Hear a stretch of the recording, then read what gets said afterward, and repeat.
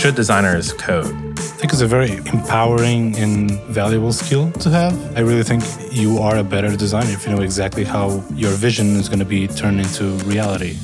It feels like designers are more and more interested in going the extra mile. That's why designers are learning how to code. Designers are learning React, because we want more innovation. There's so much you can put into a design system. Design system is where innovation can happen. Once you're solving a ton of problems and you've got a lot of different ways of solving those problems, that's when you want to really invest in your design system. Hey, this is Brian, and you're listening to JAMstack Radio, a bi-weekly series where we discuss the JAMstack, a new way of building websites and apps that are fast, secure, and simple to work with. JAMstack Radio is brought to you by HeavyBit, a program dedicated to helping startups take their developer products to market. For more information, visit heavybit.com. If you're interested in being a guest on the show, or if you'd like to suggest a topic, find us on Twitter at JAMstack Radio. Welcome to another installment of JAMstack Radio. In the room, to my immediate left, is Kaelig. Hi, I'm Kaelig. I'm a French developer in San Francisco, and I work at Salesforce on the Lightning design system. Awesome. I didn't actually realize you were on that actual specific system, so I'll have questions for you. And then also in the room, we got Rafa, who's been here before. So Rafa, say hello. Hi. I've been here before. Yes, that is very correct. And then finally, Craig, all the way in the corner. Hey, yeah, I'm Craig. I'm South African, and I work at Braintree on our developer experience team. Cool. And obviously, I'm Brian. I'm American. Rafa, it's Portuguese. I guess I'm, well, I guess our engineer's, I guess, American. I don't know. I didn't ask him before we started. But I'm just going to make a really bad assumption and assume. But anyway, we didn't actually come in here to talk about our nationalities. We actually came in to talk about design, and specifically design systems. So, Kaelig, I was mentioned before we actually hit record, we actually had a conversation a few weeks ago, and you had mentioned what you did, and we talked about design systems and your blog post that you actually wrote. Do you want to explain what your blog post is about and what design systems are? Yeah, so design systems typically come to companies at a point where they feel the pain of scaling design principles. And a lot of companies have something like a CSS framework, a style guide, but then you can take it a little bit further, and typically that's where design systems come into play. Yeah, so at Salesforce, we're a pretty big team working on this design system. And how big's your team? So when I arrived, I think we were like 5 or 6, a little bit more maybe. And then now we're more than 20, 25 people, depending on how you count, and like people who are 50% on the project. So part of that team is more engineering driven, not necessarily design driven. Yeah. Because we've got UI engineers who are more on the CSS kind of train. And then we have designers, graphic designers, and we have a few engineers who facilitate the delivery of that design system. So that's the stuff I've been writing about. Okay, very cool. And then, so Craig, you at Braintree, Yes. which I originally asked you on to talk about how a designer works with a mostly developer-focused product. Yeah. What is your role on the team, and what do you do? Sure, I'm a product designer, and my team works on PayPal's developer docs as well as Braintree's developer docs. So it's a pretty large base of developer users and a lot of development tools that we're building internally that we deal with developers. And do you guys have a system in play of how to interact with your current state of your product? A design system? Yeah. Sure. In PayPal, there's a much more set design system because it's just a much bigger product with a lot more touch points. Yeah. In Braintree, it's a little bit more freeform because we're more like a startup, which is quite exciting to be able to work between a more set design system and a more freeform design system, and dealing with almost the same developers working across both and the differences between that. Cool. And then, so having a design system, I guess anybody can take this question. I know what a style guide does, but a design system, does it help when you have difference of opinions within the team? I know onboarding and having a style guide for code makes it much easier for people to come on board and write code a specific way. So is that what you guys are looking for with the Lightning? So I feel like there's multiple definitions of style guide. Yeah. And I want to clarify, the one we're talking about right now is not a coding style guide, not like the Airbnb style guide, for example, which you had in a yeah, it was episode number 4? 3. It was episode number 3. Tell me. Yeah, I am telling you right now. All right. So coding style guide are different from UI style guides. Yeah. So design systems are going to be around design style guides. Okay. And you can include coding practices inside your design system, but it's not the main function of a design system. Okay. And then, so the people putting together design systems, are these these are UI developers or are these designers? It really depends. Some companies have engineer-driven functions and for the design system, and some people decide that it should be under marketing or under design. So it really depends on like the company structure. I feel that the best is when engineers and designers come together to build a product that's kind of bridges the gap between both languages. Yeah. And if I could interject there, it's also if the marketing team also gets involved, because often there won't be designers or developers, but they're setting a lot of the style, even with their agencies or whoever they're working with. And when they also are involved in this design system, then everything from the marketing site to your developer docs or your app are going to work together. Yeah, and have that consistency. Yeah.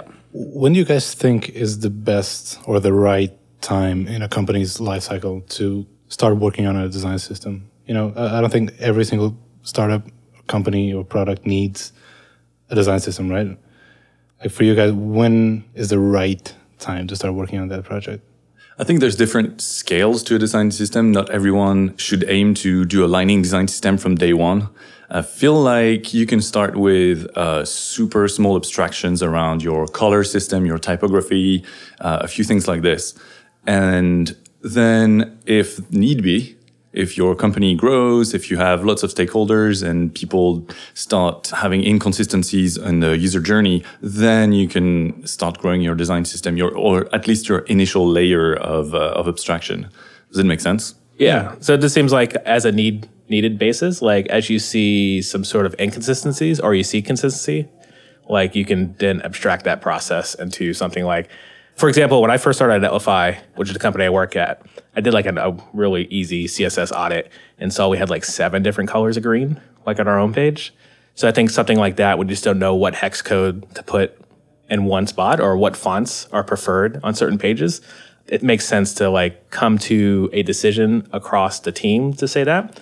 And it sounds like design systems, it's a broad term for something that could be either small beginnings or very large of what Lightning looks like. So how I see this is that you're talking about like a style guide, and that might be the first thing that you build out in your design system. I wouldn't say at the point where you're kind of worried about the color differences or things that you're looking for a design system. Yeah. You're looking for a style guide, and a design system is really hard to build in my experience when you don't have enough use cases being solved. Okay. So if you just have a app with a few functions and you've got a website, there's not much of a system. You're not like solving a ton of problems yet. And once you're solving a ton of problems and you've got a lot of different ways of solving those problems, that's when you want to really invest in your design system so that you're doing it consistently across all those things. For example, at Salesforce, you'll have a big team working on this. At a startup, your designer is just going to make sure they have a style guide. So Kaelig, going back to your blog post, the headline is like design ops. So I don't know if you dropped that term in your explanation, but what's the difference of design ops and design systems? Or is that you need ops to make the systems? So the article actually is talking about design systems ops specifically. Okay, yeah. And then there's definitely been some talk around front-end ops and design ops. So for example, John Gold's team at Airbnb is definitely design ops. So I wrote this article because I felt like people start thinking about delivery and how to measure that impact that engineers inside a design team can have. So how do you judge the efficiency of those engineers inside a bigger team, and what are their functions, and how can they build better bridges towards production, essentially? Yeah, so that function is essentially trying to reduce the distance between the design and the customer. And in big companies, there's sometimes a really long distance. I mean, in the middle of that process between ideation and what the user sees, there's so many steps. So what can be automated and what gets in the way of the design getting shipped? So that's what those people are supposed to do. And in the design system, because it's supposed to be the single source of truth of all things design-led or design-related, I feel like that function can have a huge impact at a company.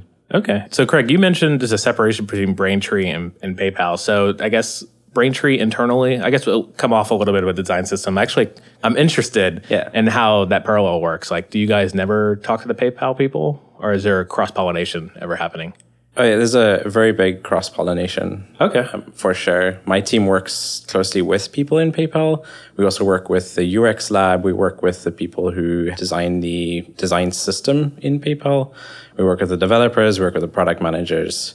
And some Braintree product managers are PayPal product managers. So it's a very tight-knit team that I'm on. So yeah, I would say it's a very parallel. It's not a parallel effort. It's kind of very mingled in. But the ways we design things on Braintree or PayPal are different and very different. Okay. So I do have a general question since I have designers all in the room. And Rafa, you probably laugh when I ask this question. But the question is, should designers code? Long debate. I feel like, you should do whatever you like to do, to be honest. What should you do, though? Well, the thing is, if you're designing for a certain platform, I think you should understand the boundaries of that platform. It doesn't mean that you should be able to know how to build a whole app to be a good iOS designer. Yeah. But having one hand in the code, definitely, I feel like it helps. Does it help with empathy? Good question.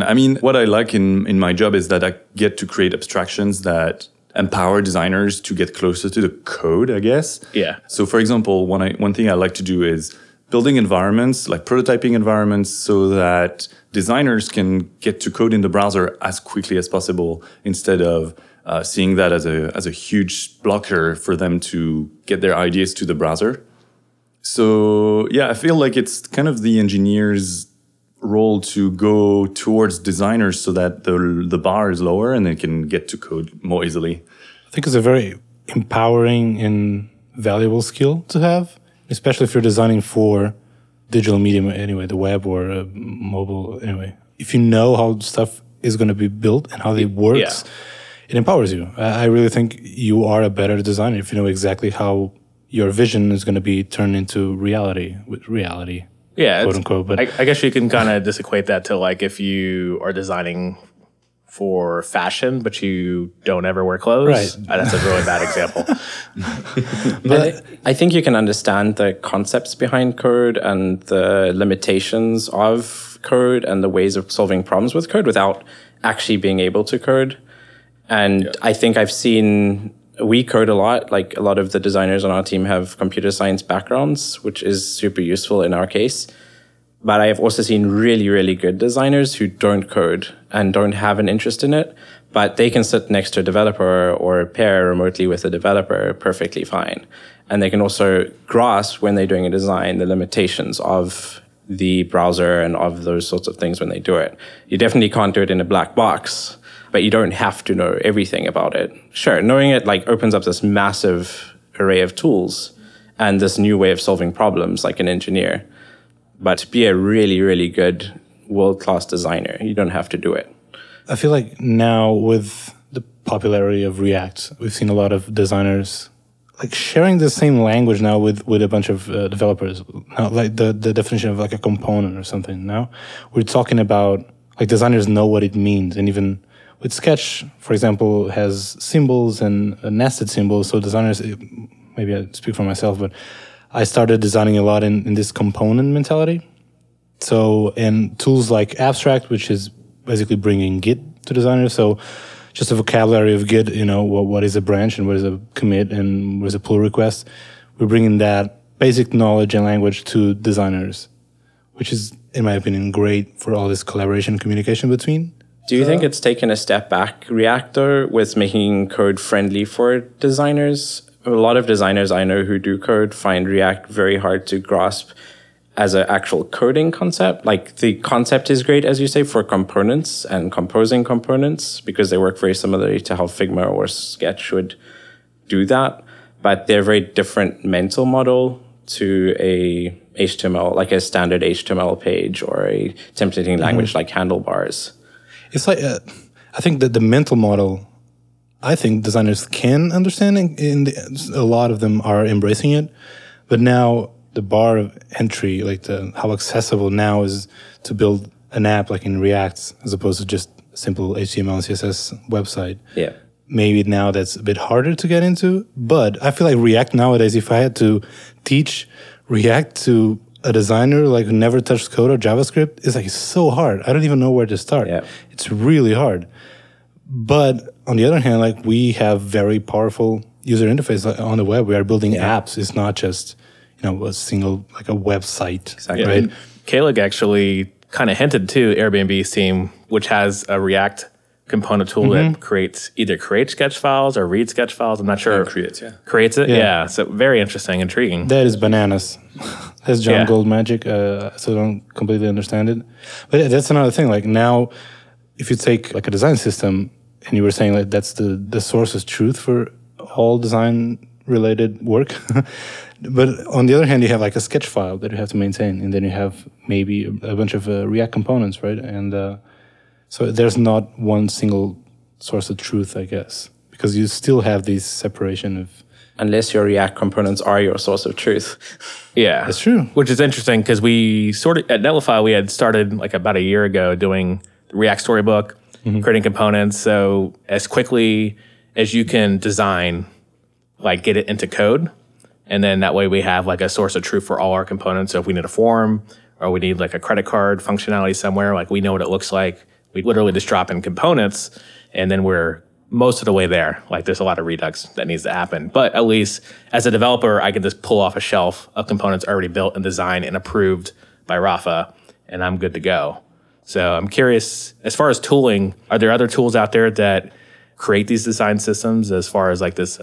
It's a source of truth, but is there other things that kind of help stand it up? Figma Design is doing some really great things. I don't know if you guys have heard about it. I've actually heard about it a lot in the last week for some reason. So they have a system called Team Shared Libraries where you kind of create this shared library for your team, which consists of components. And they also update, they don't use the words as Git do, but you still go into your kind of design style guide, your design system, you update a component and you publish it.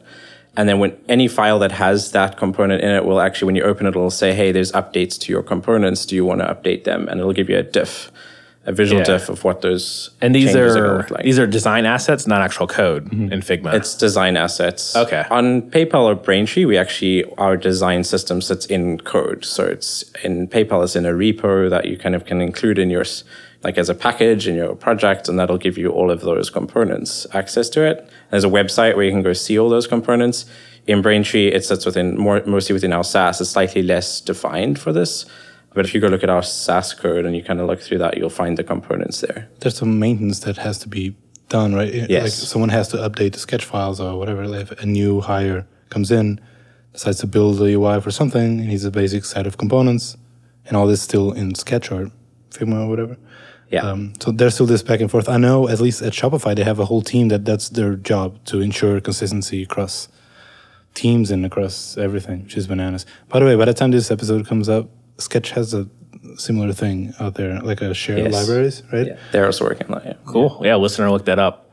So you mentioned a really good point, bringing on new designers. Like, I assume things like Lightning, and I know Lightning's been out for quite a few months now. Do you find, I don't know if you've seen many design or UI people will be onboarded after the point, but do you find it's an easier process to onboard someone, say, here, look at our source of truth, let me know if you have any questions? Like, what does that process look like? It's been a huge improvement. Actually, one new hire wrote a blog post about how easy it was to onboard on the design language because of the design system. And so it was a huge reward. And we're really impressed because the Lightning design system is shipping HTML and CSS.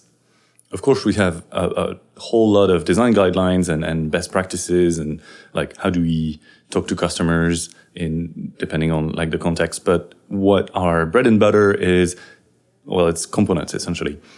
And we have so many different stacks that the only way we can ship that is not React components, it's not Angular components, it's just pure HTML and CSS, so that then any implementation, and it comes back to what was said before around, you need people to update their implementations. And yes, it's a cost we're ready to pay, but I'm really impressed when I see a designer who is very comfortable with like Vue.js or Angular and builds a whole prototype solving really, really complex problems.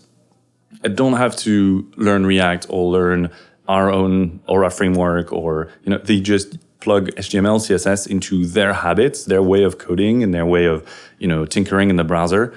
And they built amazing prototypes. So that helped a lot. And then we now have a team who's in charge of keeping the sketch files up to date. I mean, we're at the point where it's not really a big problem if the sketch files are not completely up to date, because in production it will get corrected anyway. The intent is really what's important for us. That hits it on the head for me. Like, your sketch files don't have to be, your design files, wherever they are, don't have to be 100% up to date unless you fundamentally change the way something works. Like, the source of truth is that code, that HTML and CSS that you can pull down. And when you're pairing with developers to get your design through, you're going to learn about those things. The big thing is that you're solving the design problem, and the design system should take care of it when it gets implemented if you did miss something or you're using an outdated version of a style guide. So, and I don't know if you guys have been around long enough in your companies or in previous companies to answer this question, but what happens if you guys go to like design 2.0 or design 3.0, like the next wave of design? What happens to your design system? Do you fork it? What happens to your design? Anybody? Iteration. Iteration is, I feel like that's where it is. It's okay. Like, I don't know if you ever used Foursquare like way back, but they just like kept redesigning their app. They just kept it was totally new every few months. And we used to see that a lot with different apps and websites. Whereas now we're seeing a lot of like movement towards Airbnb is a great example. Like if I go to an Airbnb today, it's fundamentally different to how it was a while back, but I can still see it's Airbnb. It feels new. They just keep iterating on it. Well, they did a massive redesign though. That was like one of the best orchestrated redesigns I've ever seen, because all at once they redesigned everything, and shipping all that stuff at once was like, wow. To me, it felt like an iteration on the design, like a big iteration, but it didn't feel like this crazy new direction. Like their new logo, all that stuff, like it just felt like a natural progression. And that's, I think, like a new design on that. It's like whether you fork it or you whatever you do, start from scratch. If it's got that same soul, like you're going to feel it. There was a lot of drama on that new logo, by the way. Yeah. Well, what about, I guess iteration, then we could talk about GitHub's black bar.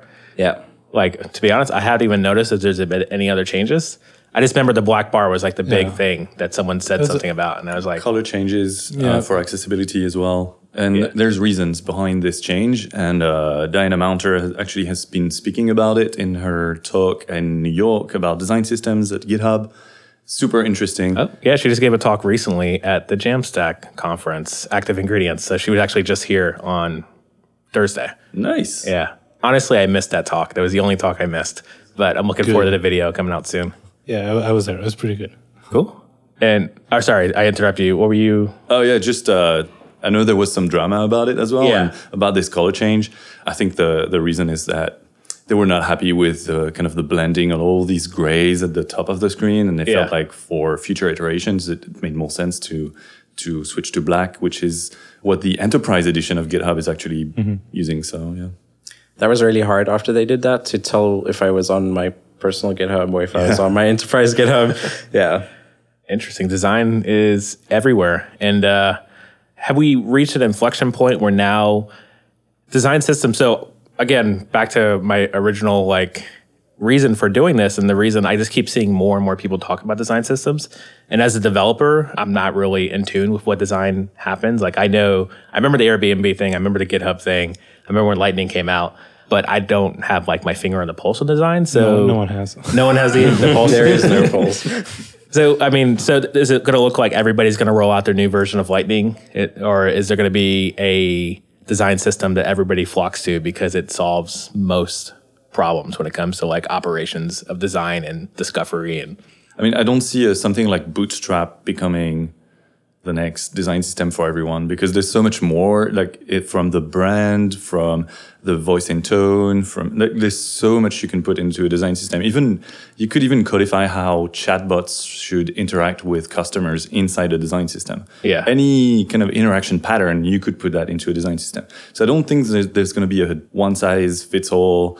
So is anyone using React Storybook here? Yeah, we are at Netlify. Yeah. Has there been some recent movement on the repo recently, or the maintainers just dropping the ball or something like that? Yeah, so I do know the history on that, where the maintainer has had a life change and a career change, which has caused them to work for an actual company as opposed to consulting.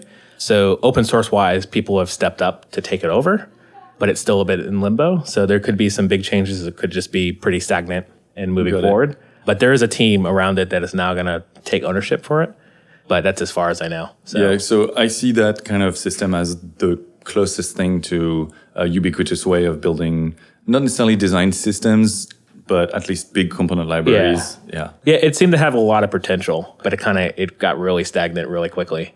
So there's this very interesting piece by David Cora. So someone asked, why are so many product design teams building design systems these days?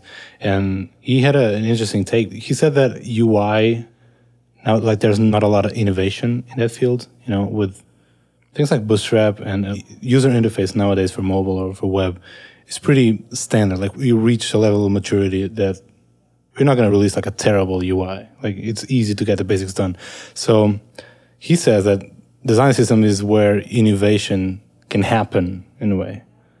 It's the only way for you as a designer to like be super innovative and try new things. And that's where we're going. Because it feels like, maybe I'm biased because where I work at and the town that I'm in right now, but it feels like designers are more and more like interested in going the extra mile. That's why designers are learning how to code. Designers are learning React, because we want to go the extra mile.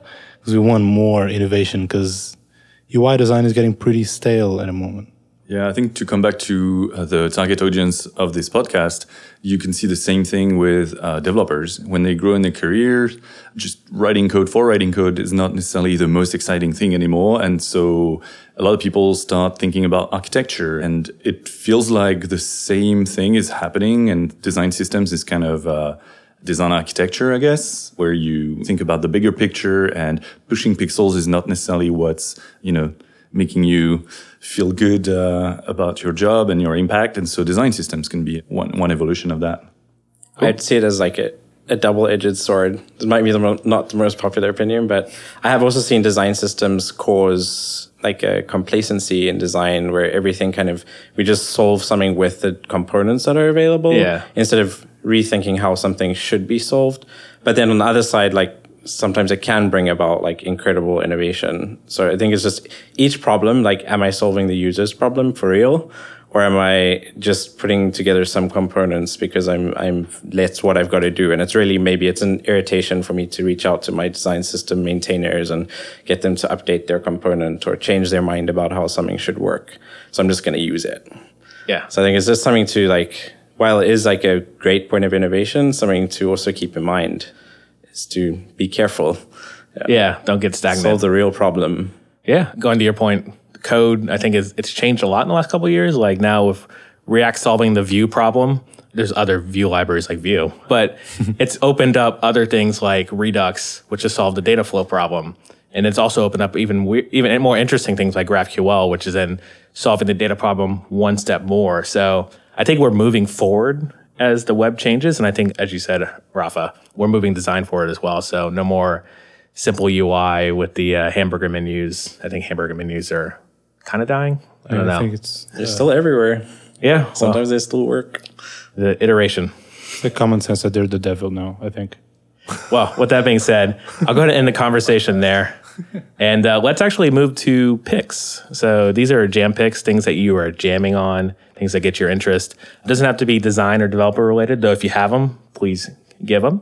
But I will start the tone with my first pick, which is air conditioning. I am a very big fan of air conditioning, especially these past couple days. I think coming in the Heavy Bits office is actually a breath of fresh air, literally, because they do have AC here. And I tend to go to Safeway on the weekends if it's hot. Just hang out there. Life hack, just walk around Safeway like it's the mall.